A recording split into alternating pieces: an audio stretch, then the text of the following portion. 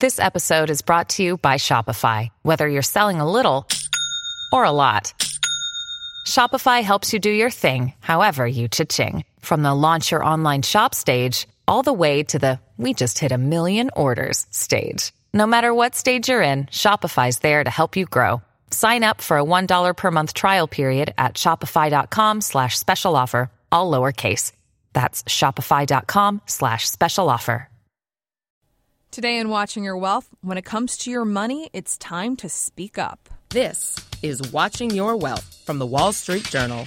Now, from our studios in New York, here's Veronica Dagger. This is Veronica Dagger, and you're listening to Watching Your Wealth, while you learn all you need to know about building your wealth and protecting your money.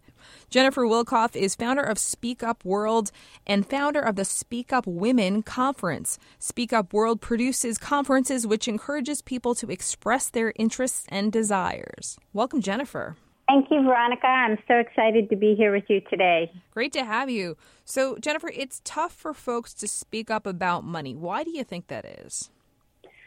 I think for a lot of people, Veronica, they are unclear about their own finances, and many times they are embarrassed or afraid of what other people are going to think because they don't understand their own money.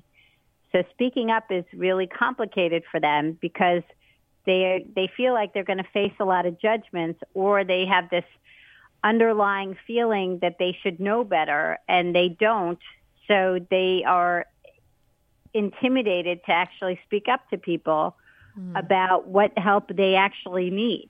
And it's so important for them to do it so they can get the information they need to better understand their own money. Get their information they need, get the answers they're looking for, and also get what they want. Because if you don't speak up, no one's going to read your mind. You need to express that, even if you risk sounding what you think is stupid, but I think there's never such thing as a stupid question. So just get out there and do it. So let's talk about when it comes to speaking up to get information about money or financial issues.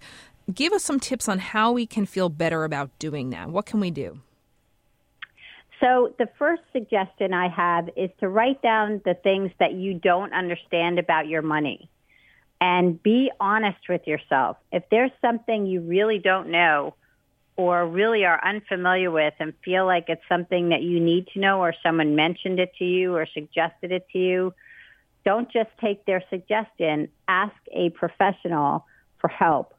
And the more you can lay out on a piece of paper a list of the things that you need help with, the clearer you'll be when you actually get the opportunity to speak to someone, because you won't be sitting there trying to remember everything that you wanted to find out about. You'll actually bring a list, and that will prepare you. The other thing I want to encourage your listeners to do is have courage and faith. You're asking another human being who is a professional for help. That's what they're there for. That's why they have those licenses, and that's why they have those businesses, whether they're a large financial firm or whether they're a private individual with a business. This is what they're there to do. They're there to serve you. So the more prepared you come in to help them serve you, the better they can guide and direct you. And that all stems from speaking up and letting someone know what help you need. Indeed. And I want to also make it noted that not all financial professionals are created equally. So not all advisors that you ask questions are going to be able to give you those answers. Some of them may resent being questioned. And so if that's the case, I say find another advisor. If someone doesn't want to answer your question or treats you like you're stupid or something ridiculous like that, feel free to just go elsewhere.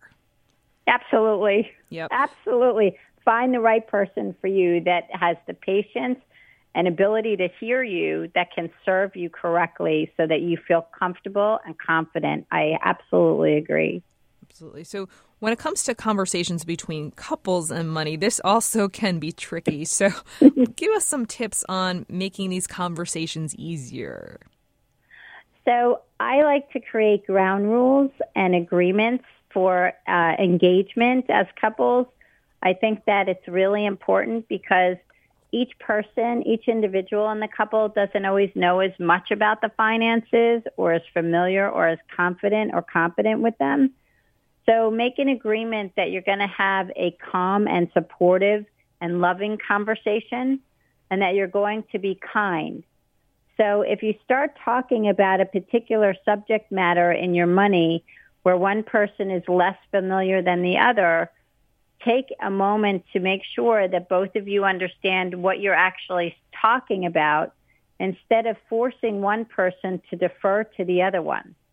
It's really important that you both have the opportunity to voice your understanding, opinions, and concerns about what you're doing with your money, because those financial decisions affect not only you individually, but also you as a family. And if you have others like dependents, whether they're children, parents, or pets, everybody is going to be impacted by the decisions that are made. So being able to discuss them and have a real wonderful conversation that feels good for everybody is so important, because that helps you feel good about your money, and that helps you feel good about getting what you want together. That's what a couple is all about, getting it together. Right, and that's the ideal situation, but some couples may find themselves deadlocked when it comes to should we buy a house or even should we have a kid, and we're on different pages when it comes to our spending. So in that case, what tips do you have for us? What should we do? That is a great question, because it does happen and it's real. Two things. First of all, make an arrangement with your finances so that in some cases what can be done, for example, is you have things that you agree on, things that you're going to put into a shared account that you know you're going to pay for. And then if there are things that either one of you want to pay for or want to buy or want to invest in, have individual accounts. So that puts at least a little bit of separation in the decision making for certain things. When you get to bigger things like you're talking about with having a baby or buying or purchasing a home or even a certain type of investment, those are things where I suggest to you that you both really sit down and talk about what it is that you want and why you do or do not feel this particular item or financial investment works for you.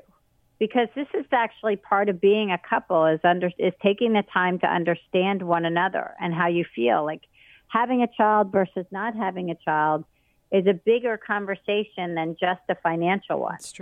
That's true. And, and so those are the things that I would acknowledge and recognize so that you have a complete conversation about those. Indeed, and you might need to bring in a therapist or a financial advisor or maybe even both to help you work through some of these issues if you're absolutely deadlocked. Jennifer, we need to take a quick break, but when we come back, I want to get your thoughts about speaking up about money in the workplace. There's a new class of blockbuster drugs like Ozempic. They're changing bodies. And all of a sudden, just the weight starts falling off. Fortunes. It just got too expensive. They're just bank breakers. And industries. There was a lot of excitement. There was a lot of skepticism. The impact of these drugs from business to health is just beginning. From the Journal, $1 Trillion Shot. Find it in the Journal feed wherever you get your podcasts.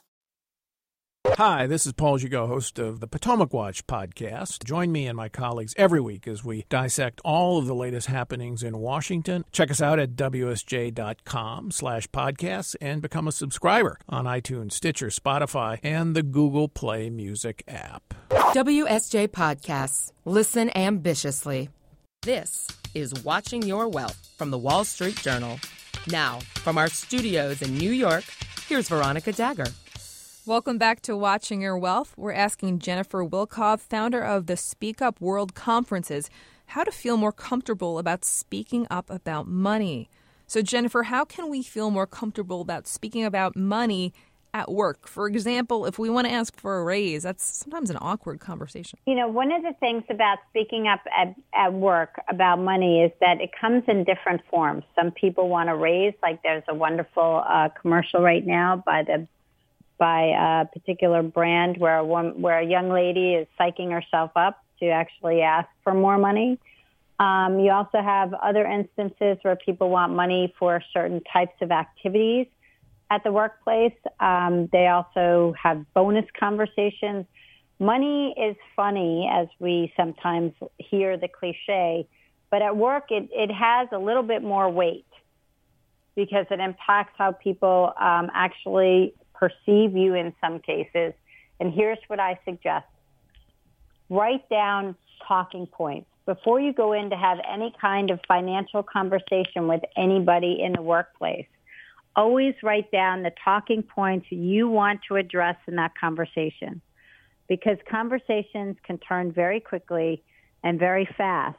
And one of the things that can absolutely happen is you can get distracted and pulled away from the original purpose of the conversation you wanted to have.